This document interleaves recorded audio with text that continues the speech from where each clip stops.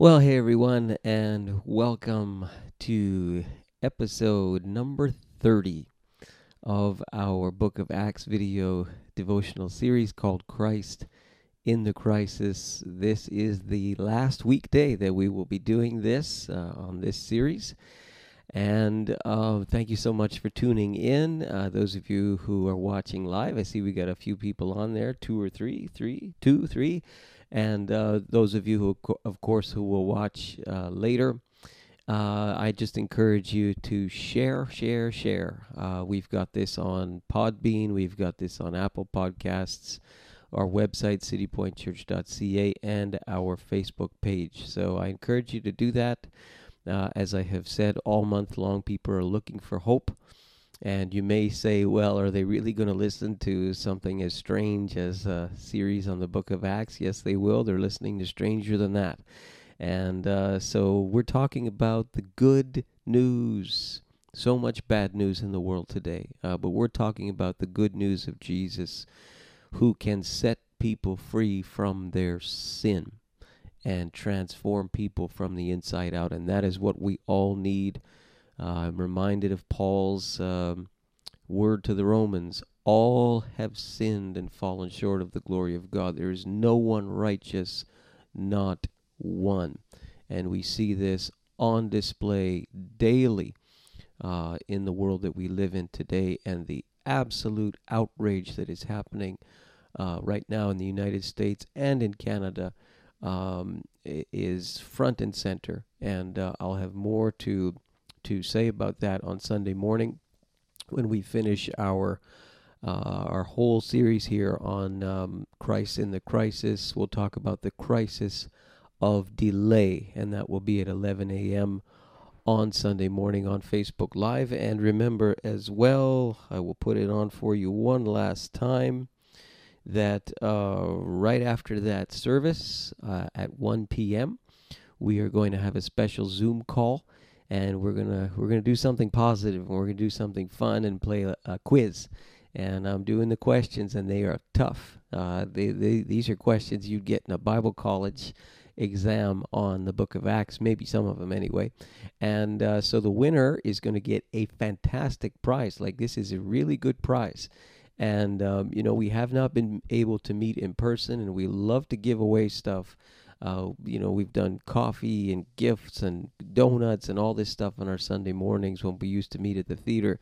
And so it's actually less on the budget for us to, give out this iPad to a winner after a whole series that we do. But this will be the last time that we do this, so you'll want to study hard. And on Sunday, the winner of that quiz is going to get a brand new iPad mailed to their house, courtesy of me. So, we are in Acts chapter 19 tonight, and as I mentioned yesterday, these are the missionary journeys of Paul. And again, an easy way to remember this is the word pacer. So P is for Paul, A is for Antioch, and that would be Antioch in Syria, which is north of Jerusalem by about 300 miles. So that's the major highlight of Paul's first missionary journey. So PA. C, his second missionary journey, big highlight, was Corinth, the city of Corinth, and he would write 2 letters to the Corinthians, and you see that in Acts chapter 18 that we looked at yesterday. And in the middle there of Acts chapter 18 starts Paul's third missionary journey, which is E for Ephesus. So PACE for Ephesus, and you see a whole bunch of stuff that happens in the city of Ephesus tonight. And then R would be Rome. So P is for Paul, A Antioch, C Corinth, E Ephesus, and R Rome, the 4 missionary journeys of the Apostle Paul. Very important for you to remember that. Now, in the city of Ephesus, where he ends up while Apollos is in Corinth, Paul takes the road through the interior and arrives at Ephesus. And again, this is a long way from home. I've got a map here of Paul's third third missionary journey here. I'll just flip over the page so I can see it. Yeah, you're talking hundreds of miles northwest of Jerusalem. Okay, and again, this is the fulfillment of Jesus's promise that the gospel would be spread to the uttermost parts of the earth. It was spreading to the reaches of the Roman Empire, and would eventually make its way to Rome, as you see when you read through the entire book of Acts. So when Paul gets to Ephesus, a peculiar thing happens at the beginning. He finds some disciples. This is the word that Luke uses for believers. He finds some disciples and he asks them this really strange question. He says, "Did you receive the Holy Spirit when you believed?" In some translations, after you believed. It is an odd question because implicit in there is that a person can be a believer and not, quote unquote, receive the Holy Spirit. Now, this is language that we see in the book of Acts that repeats itself and that other terms are used for. What's being referred to here is not the indwelling presence of the Spirit when a person is born again. What's being referred to here is the power of the Spirit, which starts in Acts chapter 2.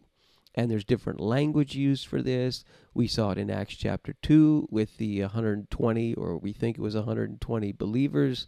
Then we see it in Acts chapter 8 with the Samaritans. Remember, Peter and John went there to see what was going on because Philip's ministry was effective and people were being converted.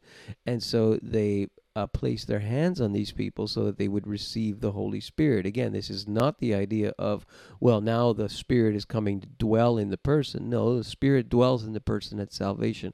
This has to do with the power of the Spirit and the sort of release of the power of the Spirit in the person's life. This is a language that we trace through the book of Acts. Now, there are different theologies about this, and in the Pentecostal view of which I am of that view, the power of the Spirit. You know that you have received the power of the Holy Spirit and the baptism in the Spirit by an evidence of speaking in languages, or some people call this speaking in tongues. And in other theologies, this is not necessarily a sign of that. But we can argue over all those things all we want. That's not the point of the book of Acts. The point of the book of Acts is when the power of the Spirit comes on someone, they are able to be an effective witness for Jesus. And that is the point. Whatever your theological view is, whether it's Pentecostal or some other view, that's not the point. The point is we all agree that the power of God is needed for the believer. And again, I will talk about this more on Sunday, which happens to be Pentecost Sunday. So they say no. We have not heard that there is a Holy Spirit. And again, we see this Acts chapter 2, Acts chapter 8, Acts chapter 10 with Cornelius and the Gentiles. And now we see it again with these Gentiles in Ephesus. No, we have not even heard that there's a Holy Spirit. Curious response. So Paul says, well, what baptism did you receive then? They say, well, John's baptism, which would have been water baptism. And they say, Paul says, well, John's baptism was a baptism of repentance. My volumes are good.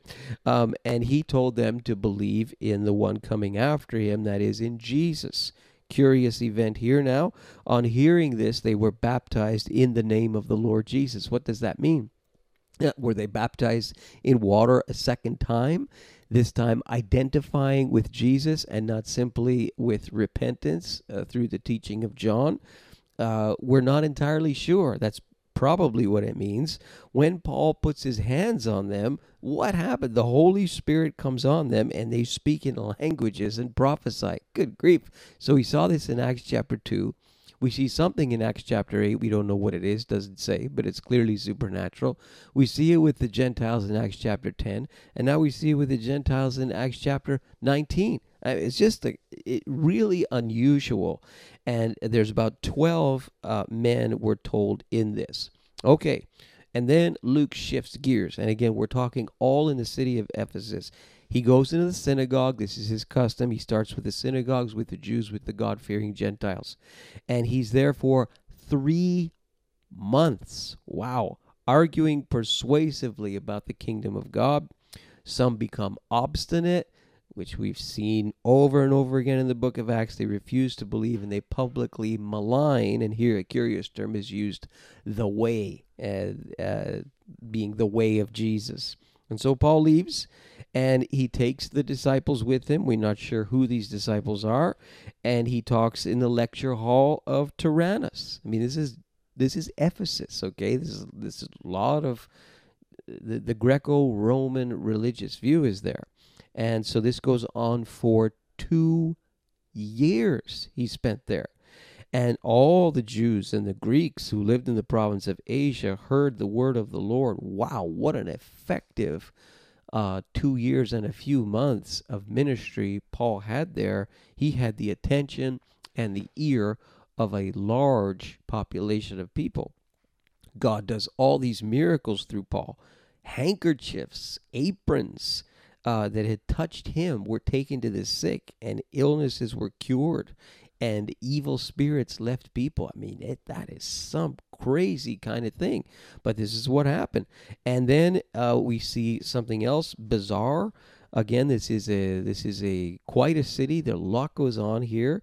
You have some Jewish men who are kind of self-made exorcists, and they run around trying to do that.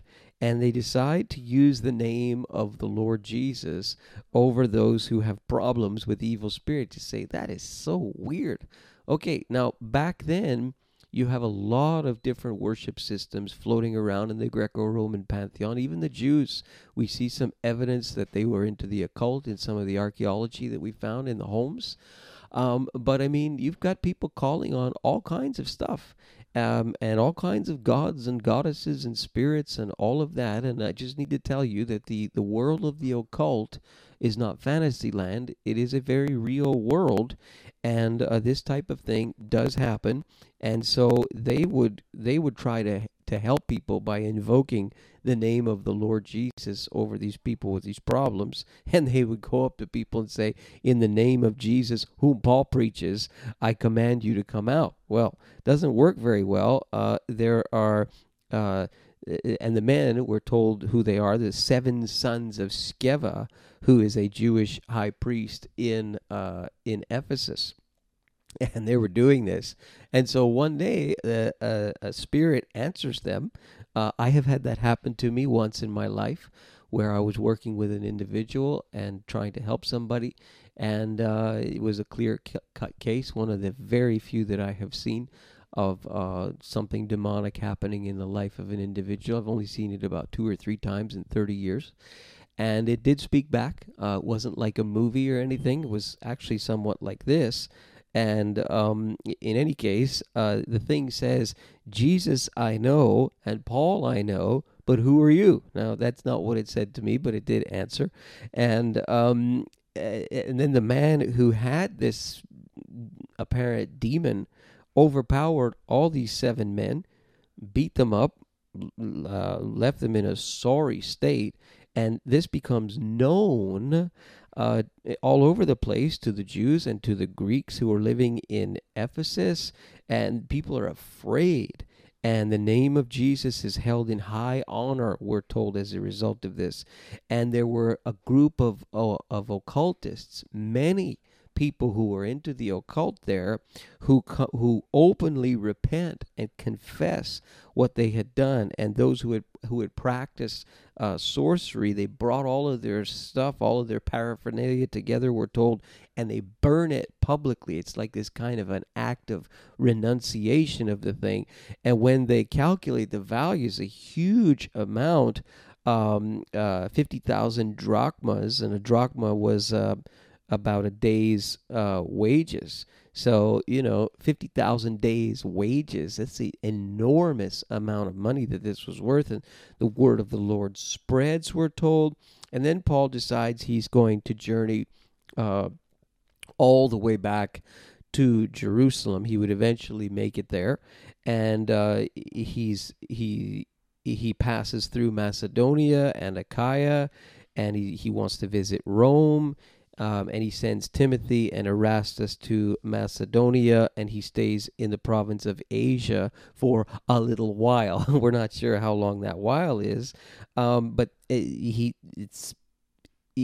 we're still dealing with Ephesus apparently, because at that time there is a great disturbance that happens, and you have a guy named Demetrius, and he makes idols and shrines of Artemis, one of the gods there, and brings in a lot of business. So he's a businessman who traffics in idolatry in a sense.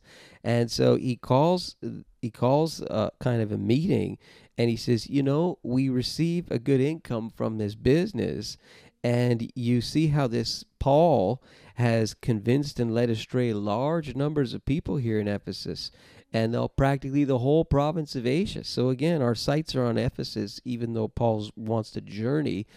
He's apparently still in Ephesus here, or maybe he floated around and went back to Ephesus. He says that gods made by human hands are no gods at all. He's challenging our idolatry, and we're going to lose our money. The great goddess Artemis will be discredited, and she's worshipped throughout the world, and she'll be robbed of her divine majesty. Shame on Paul, right?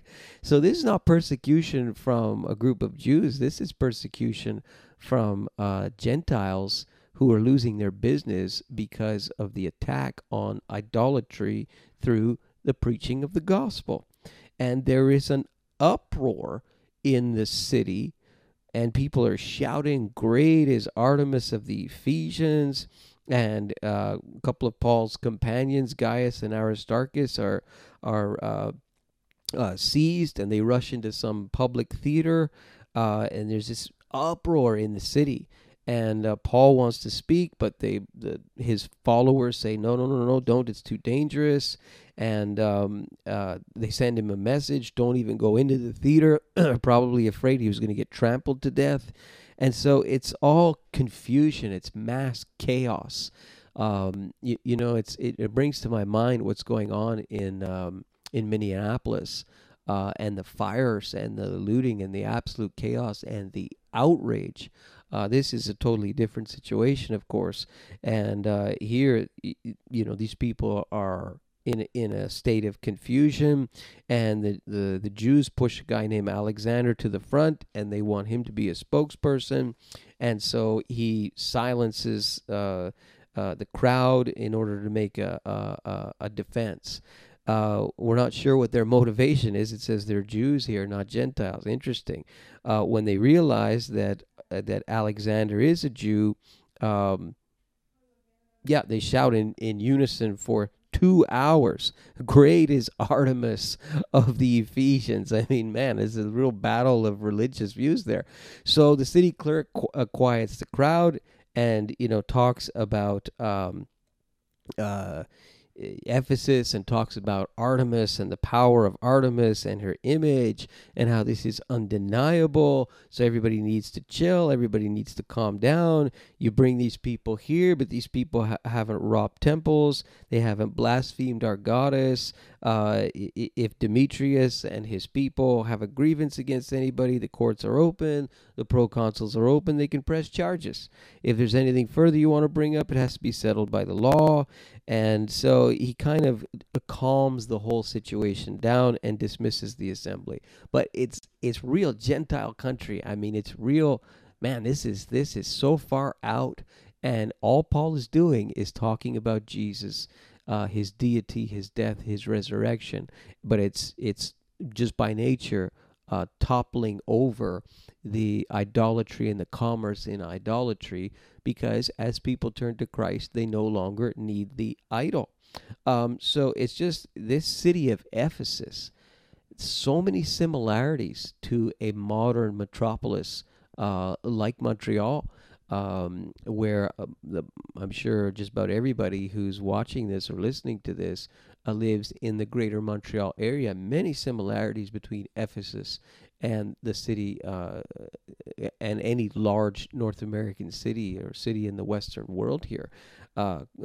Conflicting of ideas and religious views. And here you have the view of Jesus preached clearly, and people's lives start to be changed. But the chapter starts with the power of the Holy Spirit in a group of Ephesians' lives and ends as we watch Paul and his tireless ministry there.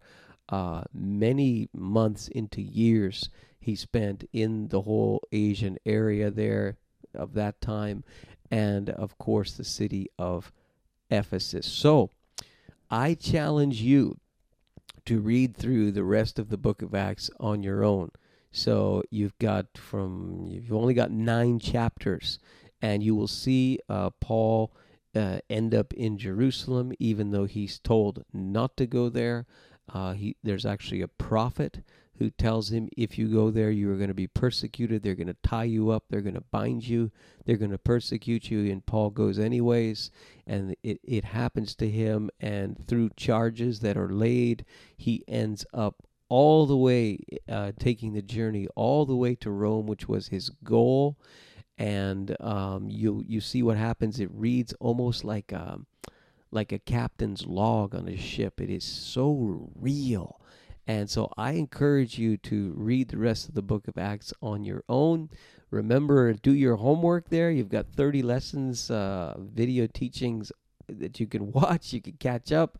I look forward to seeing you on Sunday at 11 a.m. for our service.